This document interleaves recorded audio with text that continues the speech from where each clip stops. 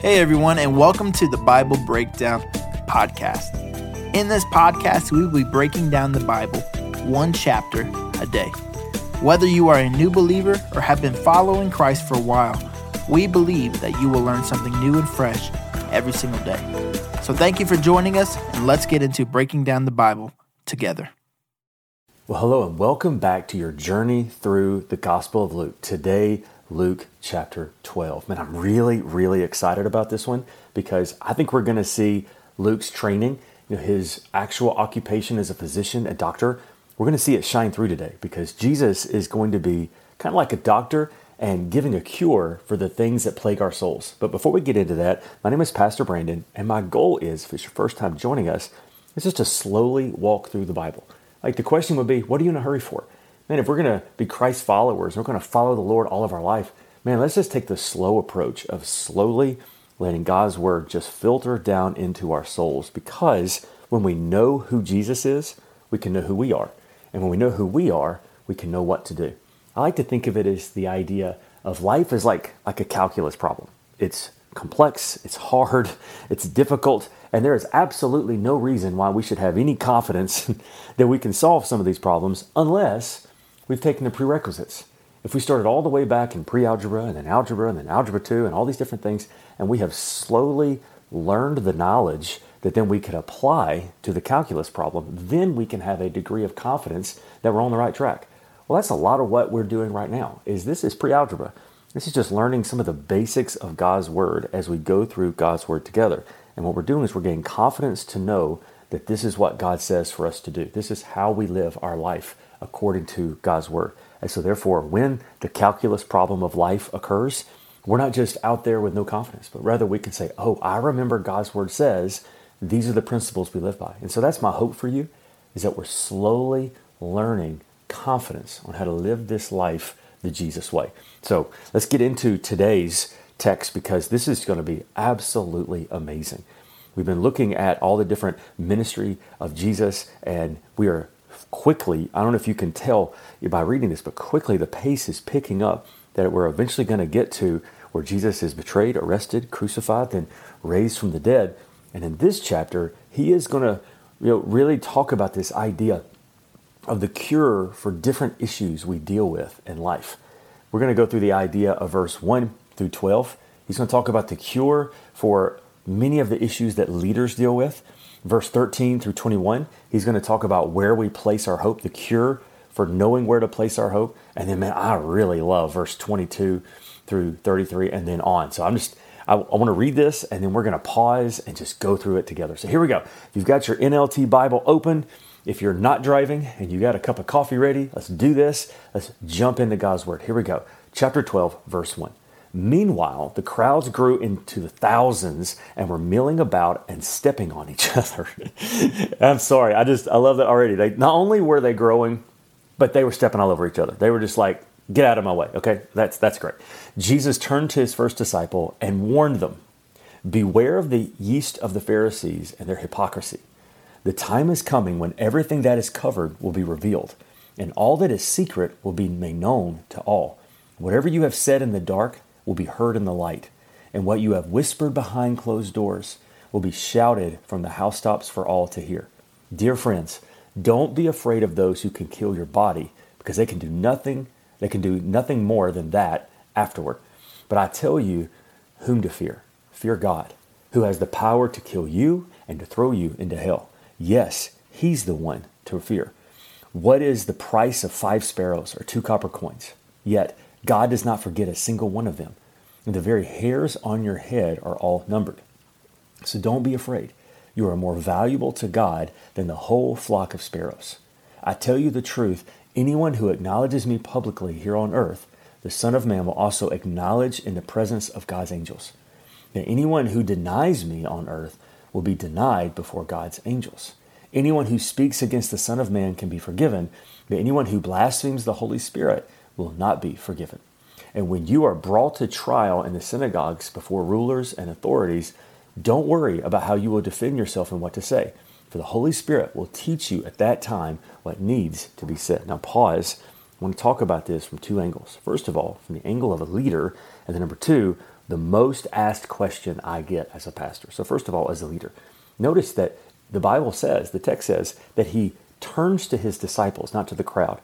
These people are the ones who are caring for the flock, if I can say it that way, the people. And he says, be so very careful that the sins of the Pharisees do not become your sins. And as a leader, I can understand that. I can understand that as a leader, sometimes it can be difficult to get caught up in systems and get caught up in trying to impress others that I forget why I do this. I don't think anybody in leadership that becomes bad or, breaks bad, as they say, I don't think that they start out bad. I think that they can become distracted and become confused and slowly develop into something that's unhealthy. And so Jesus is saying, hey, keep your attention in the right place or you're going to mess it up. So I think that's a very, very important thing. And so as leaders, I think we need to heed this constantly. Remember who you're really talking to and talking about. You're really standing before God, so live like it. And that's not intended to be a fear, but there is a responsibility there that as leaders we have to grapple with. The second thing that I really, really want to make sure we talk about for a moment is he talks about this idea of blaspheming against the Holy Spirit. Can I tell you as a pastor, that is the most controversial question and the most asked question that I get from Christians. Pastor, I'm so afraid that I've blasphemed the Holy Spirit. I'm so afraid that I can't be forgiven because I've done this. And I think what it really has to do with is people are so afraid of kind of crossing a line to where there's no more hope for them.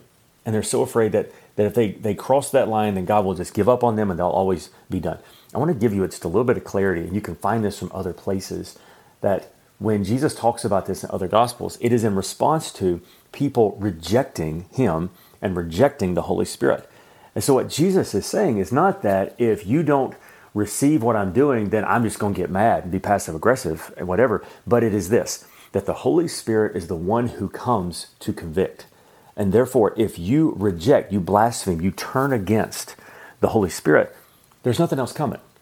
So if you reject the Holy Spirit, you're not going to be forgiven because the Holy Spirit is the one who draws us. And so I tell people all the time that if you're even remotely worried that you might have blasphemed the Holy Spirit, then you haven't blasphemed the Holy Spirit. That blasphemy is not, one day you go, I don't know if God's real. Oh no, look at what I've done. But it is an active, willful, continual rejection of God and looking somewhere else. And so what Jesus is saying is, this is the only thing that's coming. I'm me. I'm it. And so if you reject what I'm doing, you reject what the Holy Spirit, the third part of the Trinity, is doing, then you're done for, because there is no new revelation that is coming down the line. And so I want to bring that clarity to you. And if you at all are listening to this and you are worried that you've ever blasphemed against the Holy Spirit, can I go ahead and tell you, you most likely haven't. Can I say 99.9%? You haven't. People who have blasphemed against the Holy Spirit, they're not listening to this, okay? So you're good, I promise you, okay? Verse 13, here we go. Then someone called from the crowd, Teacher, please tell my brother to divide our father's estate with me. Jesus replied, Friend, who made me a judge over you to decide such things as that? But I love this. But then he said, so he's like, hey, look, I'm not your judge at this moment, but if you did ask, so here we go. So he says, beware and guard against every kind of greed. Life is not measured by how much you own. Then he told them a story. A rich man had a fertile farm that produced fine crops. He said to himself, what should I do? I don't have enough room for all my crops. Then he said, I know. I'll tear down my barns and build bigger ones. Then I'll have room enough to store all my wheat and other goods. And I'll sit back and say to myself, Friend, you have enough stored away for years to come. Now take it easy. Eat, drink, and be merry.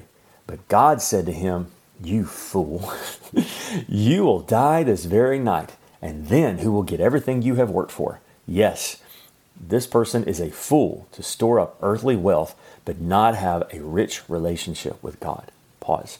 So what Jesus is offering here is a cure for greed, a cure for constantly feeling like you have to have enough. Because honestly, I've talked to people who have amassed great wealth, have very successful businesses. And you would think that once they get to that level, that they're finally secure. They're finally settled and they're good to go. But it's not true. The people I know that are the most unhappy and the most desperate to get one more dollar are sometimes the most visibly successful people, because it is an obsession with them, because They're trying to find their identity in their wealth, their identity in what they can gain and what they can earn. And what Jesus is saying right here is he says, you are a fool to store up earthly wealth, but not have a rich relationship with God. So he's not saying it's bad. There's nothing bad at all with having things and accomplishing things. Absolutely. But if you find your identity in that and you don't have a rich relationship with God, then you're a fool. Then you're foolish. Jesus says, stop being an idiot. Stop being stupid, right? And so the cure for this misplaced identity in your stuff and things is to put your identity in Jesus. Then you will see everything you have as a blessing. And it's the cure for that identity crisis of always having to have more. So Dr. Jesus is working on us here. And I wonder if that's kind of how Luke sees that, because even though he's on this investigative journey, he was still trained as a doctor. So he's writing us a prescription for the cures for our soul. Here's the next part. I love this. Verse 22, he says, then turning to his disciples, he said, that is why I tell you not to worry about everyday life, whether you'll have enough food to eat or enough clothes to wear. For life is more than food, and your body more than clothing. Look at the ravens. They don't plant or harvest or store food in barns, for God feeds them. And are you not far more valuable than a bird? Can all your worries add a single moment to your life? And if a worry can't accomplish a little thing like that, what's the use of worrying over bigger things? Look at the lilies and how they grow. They don't work or make their clothing, yet Solomon in all of his glory was not dressed as beautifully as they are. And if God cares so wonderfully about the flowers that are here today and thrown into the fire tomorrow, he will certainly care for you. Why do you have so little faith? And listen, don't be concerned about what to eat or what to drink. Don't worry about such things. These things dominate the thoughts of unbelievers all over the world. But your Father already knows what you need. And listen to this, verse 31. Seek the kingdom of God above all else, and he will give you everything you need. If you're actually reading, I want you to take a really good pen and just circle that word, need. All right, verse 32. So don't be afraid, little flock, for it gives your Father great happiness to give you the kingdom. Verse 33. So sell your possessions and give to those in need. This will store up treasure for you in heaven. And the purses of heaven will never get old or develop holes. Your treasure will be safe. No thief can steal it. No moth can destroy it. And wherever your treasure is, there your desires, the desires of your heart, will be also. So pause again. Jesus is saying, I want to give you the cure to the present anxiety you're dealing with. Now, I will be honest with you, depending on where you're listening to this. If you're listening to this to another country beside the U.S., which, by the way, we have some people who listen to this that are from other countries. Hi, it's good to meet you. My name is Pastor Brandon, and that's awesome. Leave me a comment and let me know where you're from. There's like 2 of you I noticed that are from like elsewhere. But if you are in the United States, we really struggle with a lot of this because so many of us, we do have our basic necessities met. And so many of our anxieties is about our quality of life, not whether we will have life. And so you really have to put yourself in that place of these are people who most likely were eating hand to mouth. They were eating according to agricultural systems and things. And so they had to think about having enough clothes, having enough food, having enough of this, that, and the other. And Jesus is saying, look at the birds. Man, they don't do nothing. They just go around and just be stealing food all the time. And he takes care of them. Look at the flowers. They don't do anything. It reminds me of like kids running around. They don't do nothing.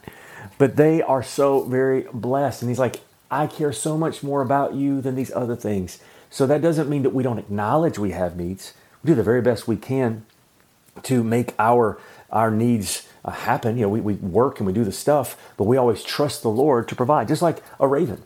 A raven doesn't just sit in his nest and wait for the food to fall. He goes and he tries to make it happen. He goes and collects. But the thing is he trusts the Lord, to make sure that those things are there when he goes looking. And that's what Jesus is saying. And so therefore he's saying, since I'm going to take care of you, sell the extra possessions, sell the possessions that you have and give to those in need. Store up your treasures in heaven. In other words, he's saying is don't be afraid to be generous. Just like this parable he said right before that, don't be afraid to be generous because remember, I'm taking care of you. And so the cure for the anxiety of our soul over current needs is to do the very best we can and to trust the Lord to do all the things that we can't do, because it is good for our Father. He wants, it says it brings great happiness to him to give us the kingdom. Now he's going to talk about how to deal with future anxiety. He says this in verse 35. He says, be dressed for service and keep your lamps burning, as though you are waiting for your master to return from a wedding feast. Then you will be ready to open the door and let him in the moment he arrives and knocks. The servants who are ready and waiting for his return will be rewarded. I tell you the truth, he himself will sit with them, put on an apron, and serve them as they sit and eat. He may come in the middle of the night or just before dawn, but whenever he comes, he will reward the servants who are ready. Understand this, if a homemaker knew exactly when the burglar was coming, he would not permit his house to be broken into. You also must be ready all the time, for the Son of Man will come when it is least expected. But then Peter asked, Lord, is that illustration for us or for everyone? I love Peter, by the way. He's always saying dumb stuff, which is exactly what I would be saying too. It was like, can you expand on that at all? And then Jesus replied, a faithful, sensible servant is one whom the master can give the responsibility of managing his other household servants and feeding them. If the master returns and finds the servant has done a good job, then there will be a reward. I tell you the truth, the master will put that servant in charge of all that he owns. But what if the servant thinks, my master won't be back for a while, and begins beating the other servants, partying and getting drunk? The master will return unannounced and unexpected and will cut the servant in pieces and banish him with the unfaithful. And a servant who knows what the master wants but isn't prepared and doesn't carry out those instructions, he will be severely punished. But someone who does not know and then does something wrong, he will be punished only lightly. And when someone has been given much, much will be required in return. But someone who has been entrusted with much, even more will be required. So Jesus then talks about the idea of how to deal with future anxiety, how to deal with what's coming in the future. Dr. Jesus says, put your trust in me. Do everything you can with everything I have given you and trust me with the rest. That's what he was saying when he was saying it's just like if a servant is put in charge of other servants. But what does he do? He does the best he can as though his master is going to show up that very next day. No matter whether that master does come the next day or 30 days from now or even further. He just does the very best he can with what he has. And then he trusts the Lord to know the difference. Notice how he said there at the end, he's like, if the servant knows to do well, but then doesn't do it, man, he's going to get jacked up. He's going to get in a lot of trouble. But if a servant does not know what to do and he still messes up, well, he's still going to have judgment, but it's not going to be anywhere near as bad. And that's the same thing we do with our kids, right? Like if you do something wrong, I'm still going to have to teach you that it was wrong so you don't do it next time. But in no way are we going to be that angry because you don't know. And so what Jesus is saying is trust me. Put your hope in me. Do the very best you can with what you've been given and just trust that I know your heart. And I got you. I got you. All right, let's finish this up. Verse 49. Jesus said this. I love this verse, by the way. I have come to set the world on fire, and I wish it were already burning. Pause. He is not saying he came to destroy everything. What he is saying is I came to wake us all up. And I wish that you were already awake. I love that. All right, verse 50. I have a terrible baptism of suffering ahead of me, and I am under a heavy burden until it is accomplished. Do you think I have come to bring peace to the earth? No, I have come to divide people against each other. From now on, families will be split apart. 3 in favor of me, 2 against me. 2 in favor and 3 against. Father will be divided against son, and son against father. Mother against daughter, daughter against mother, mother-in-law against daughter-in-law, and daughter-in-law against mother-in-law. Pause right there. He's actually talking about a messianic prophecy that was going to be fulfilled. And what he was saying is I realize not everybody is going to receive this.